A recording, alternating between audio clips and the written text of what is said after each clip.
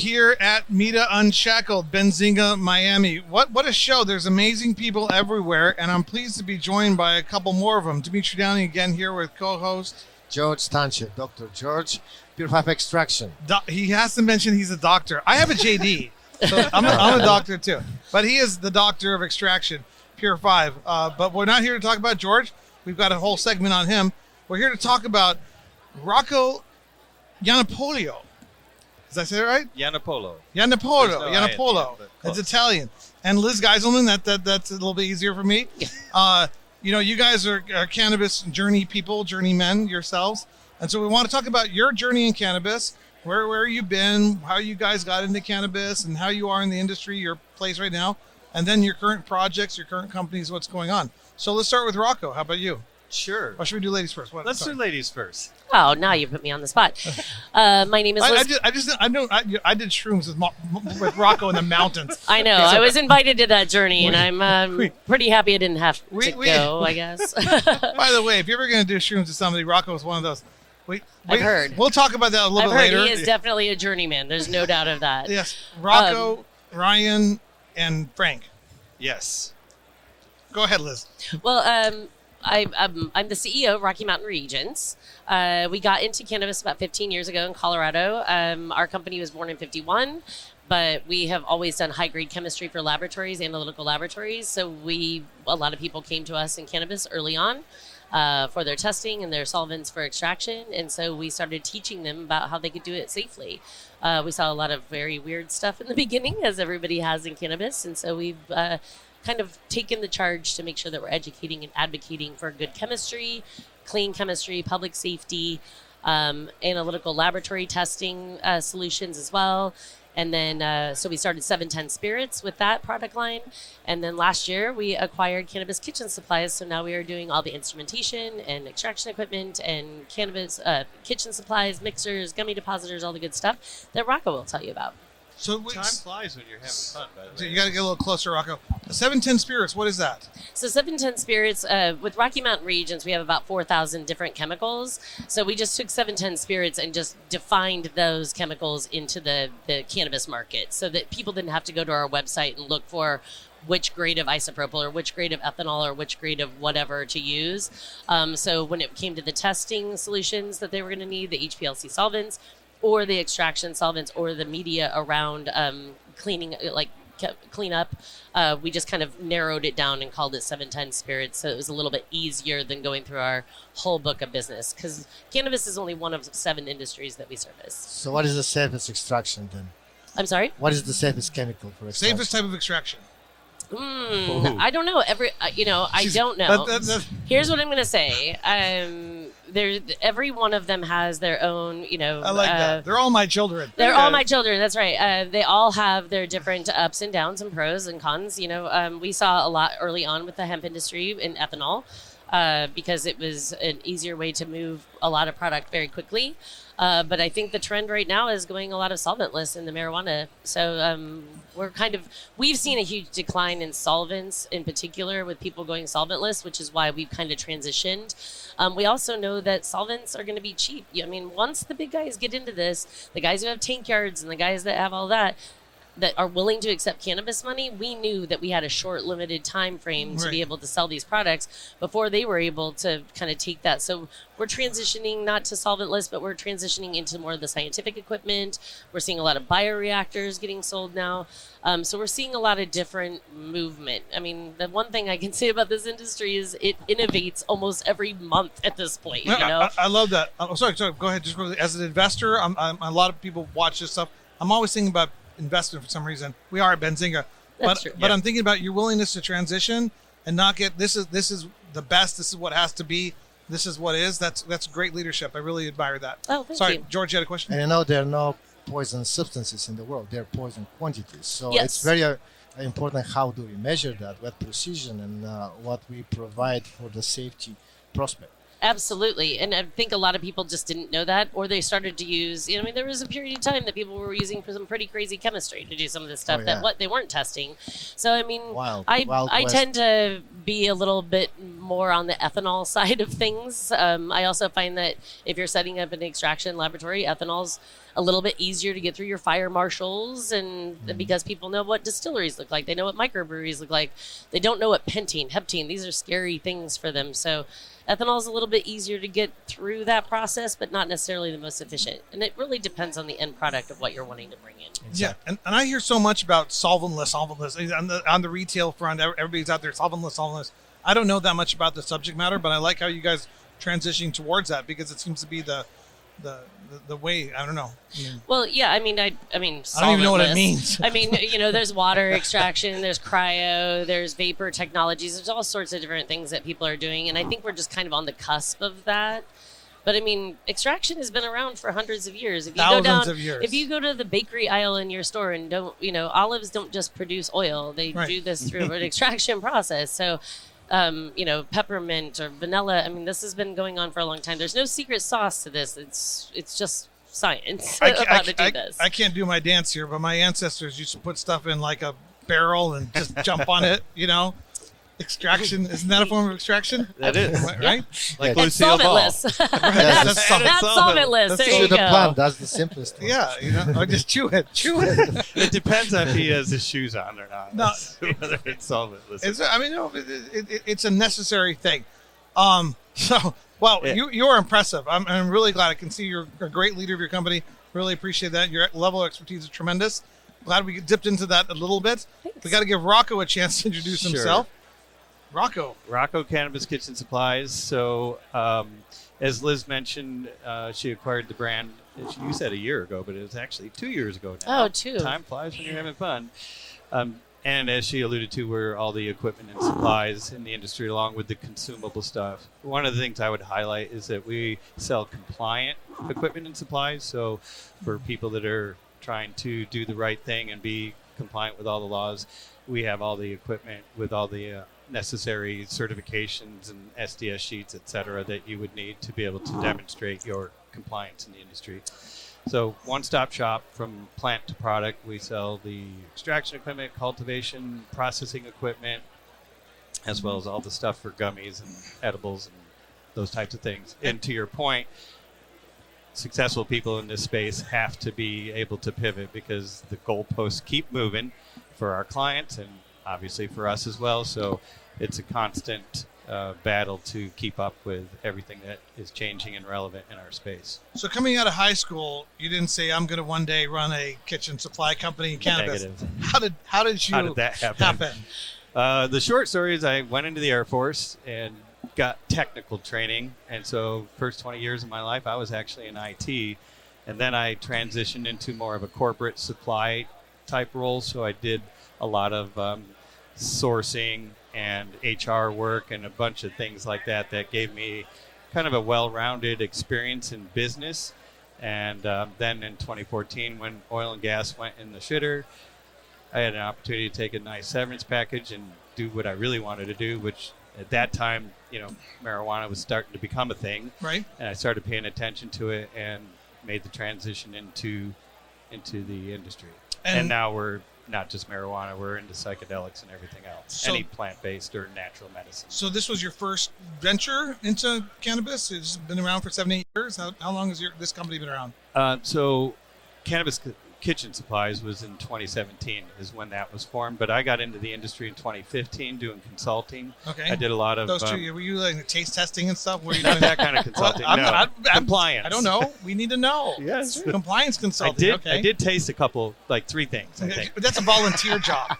Yes. So 2015-17, you were moving around. Finding my way. Finding your way. And, Yep. And you were doing compliance? Yep. And then I had the opportunity to sell, which I've never had a sales job in my life. I did a lot of contract negotiation and buying of goods for corporate America, but had never formally sold stuff. So that was new to me, but it seemed like a good fit. And I was across the table from those folks when I was negotiating contracts. So I kind of knew what they were like. So I was able to figure it out. And then how did the two of you guys meet? How did this relationship come about? Ooh. Is that a tough? These supposed to be softballs. So no, we there was a receivership, and he was declaring bankruptcy. No. It was we met several years ago on the road. I think this is my 65th show conference or something of that nature in cannabis. And so we met on the road, and really, my chemical company was just strictly chemicals. He was doing other things. So we partnered a lot. We did a lot of lead generation together. And then about November of 2019, we started a group called the Canna Consortium. And that's 16 ancillary partners that go from plant to product that were trusted, because what we saw on the road a lot of times was that people knew how to make a really cool logo. They really knew how to do a nice booth and everything, but then they didn't. Well, but then they weren't there to stand behind the product. I had one client buy a $1.2 million CO2 machine, and the next month, the company was out of business. They had no idea how to run it.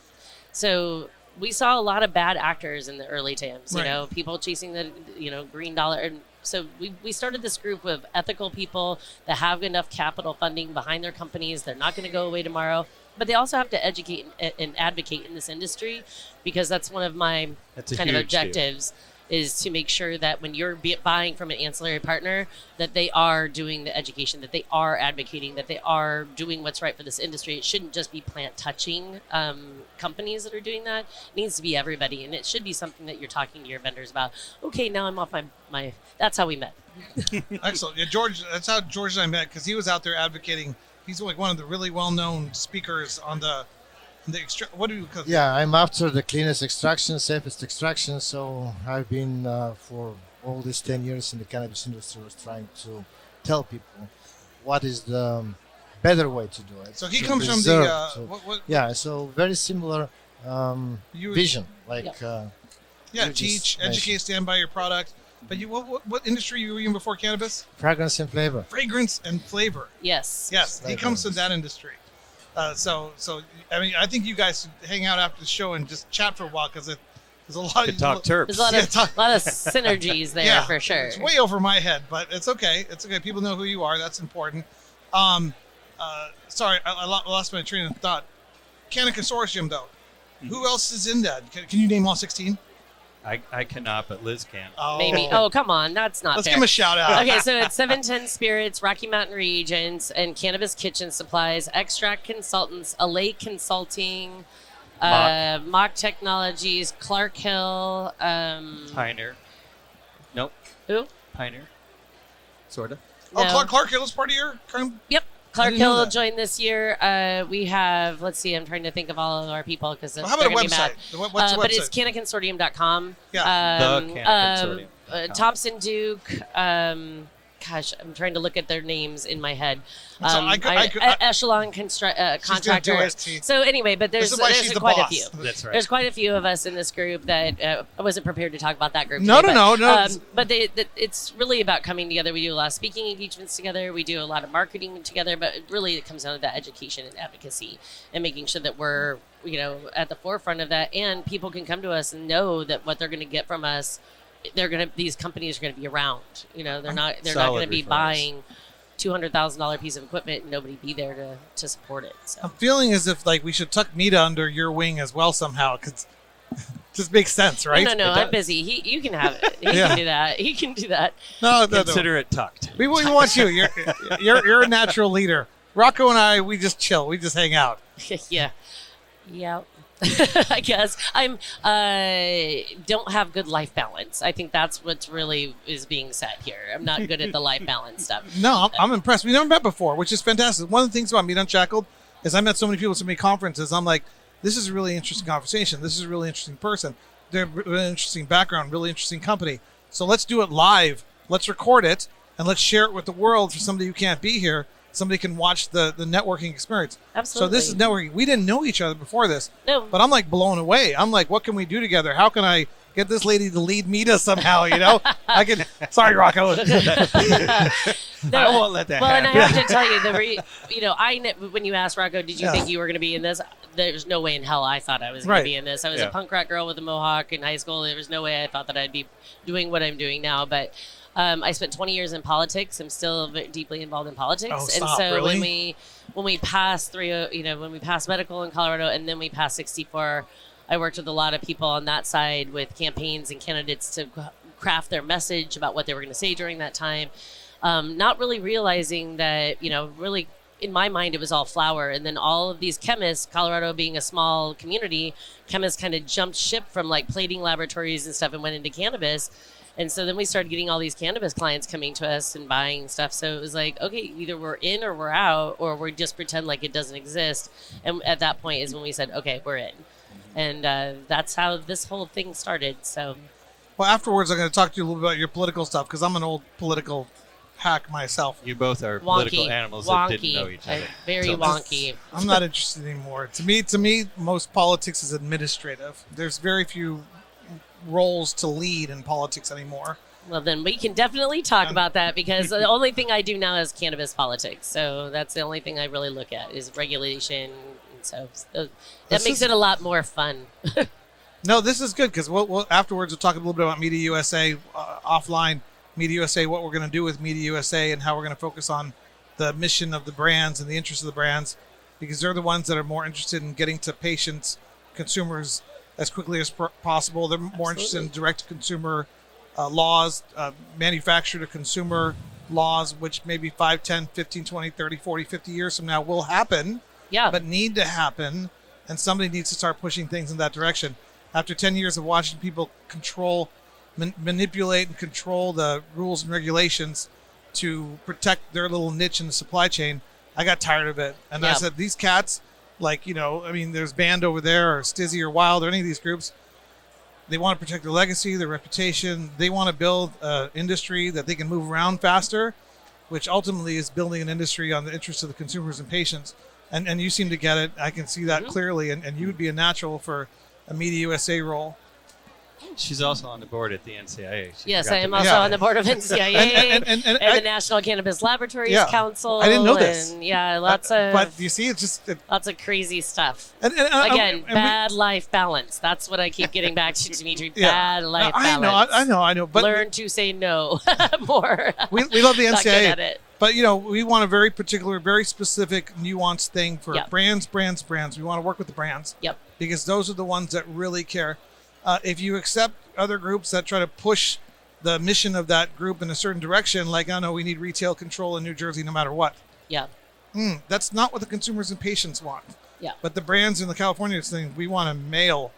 And guess who else wants that? Amazon wants that. Yeah. So that's what we see Media USA. So I'd love to chat with you offline. Absolutely. But you seem like a fantastic individual. I'm glad we met. And I'm glad people got to get to see this interaction firsthand. It's just fantastic. Rocco, thank you. Oh, you bet. Yeah, it's always a pleasure. And you got to come do shrooms with us in the mountains. Oh, Lord. Once you guys said, you had to machete to get to a place to sleep, that's when I was like, I'm out. Rocco, I like to have a bed and a sink. I'm weird like that. So. Yeah, no. We went back to beds. I quickly, I'm a pretty creative guy. I'm a little lazy sometimes, but I quickly understood how Canterbury Tales was written.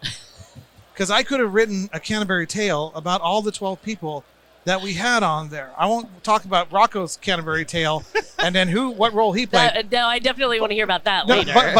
But there was one guy, who played the role of, he wasn't in Canterbury Tales, but Moses. He literally had a staff and he parted the jungle and people followed him out to go in search of more. I don't even know what they're looking for. Mushrooms? I think it was. Yeah, but he had this big gray beard and he said, boom, and then boom. The jungle opened. Maybe it didn't really open like that, but it felt like it opened like that, And I could have written a book just about that little story and the alpha male on the roof and the gentleman having life. It was wild. It was wild. Yeah, I don't know if I can hang with you guys on that level. No, you can't.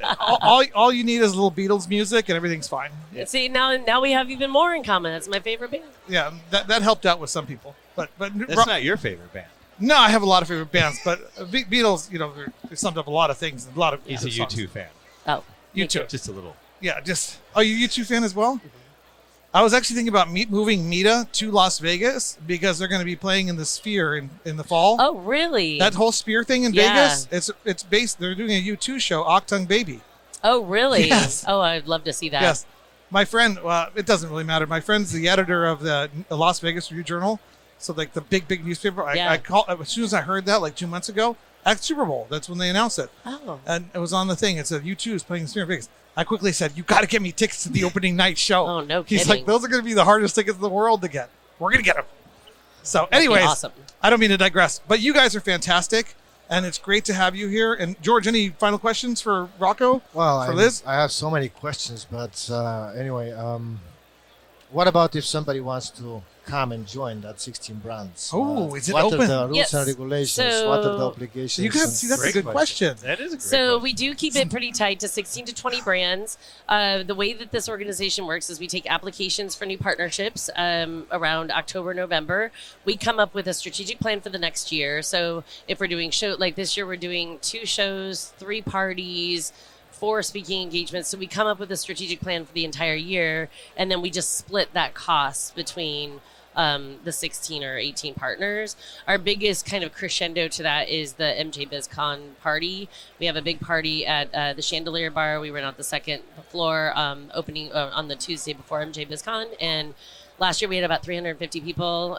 It's a very curated list. It's the only networking event. No unsa party stuff. It's a networking event designed around the concentrate market. Could you do that again? Unsa, no. Yeah. That's good. But it's all about networking and making sure that the concentrate market, because there's a lot of parties that go. I mean, MJ BizCon is just like a beast in itself. So sometimes you find yourself at insurance or lawyers or all these different parties, but the one that we wanted to create was one that was around the concentrate market. So it's our 4th. This will be our 4th year doing it. So that is the biggest kind of crescendo to that, is that curated list of people coming in. So you have to apply to be at the party, and so it's become quite the event. It's really going to be fun. George, you should get Pure 5 involved with it. Absolutely. Oh, maybe, Absolutely. yeah. I mean, we'll that. be looking at that in probably October. So. Okay. That's fantastic. And I look forward to working with you more. Absolutely. It's been a great honor to meet you right here. This has been a great interaction. And it's been another great episode of Meet Unshackled. Real quickly, I forgot to mention, how do people get a hold of you guys? Best way? LinkedIn, email, phone number? LinkedIn is, yes, here's my personal cell phone I give out my cell phone. My cell phone's everywhere. No. Yeah. LinkedIn would be great. Liz Geiselman or Rocco Ian Apollo, if you're phonetically spelling it out. But yeah, definitely LinkedIn is probably the best way to get a hold of us. And my email is my best way of communication, rocco@rmreagents.com. Excellent. Well, people know how to get a hold of you guys, and we thank you guys for being on Meet Unshackled. Appreciate the Well, opportunity. thank you very much, gentlemen. Thank you. All right. See you.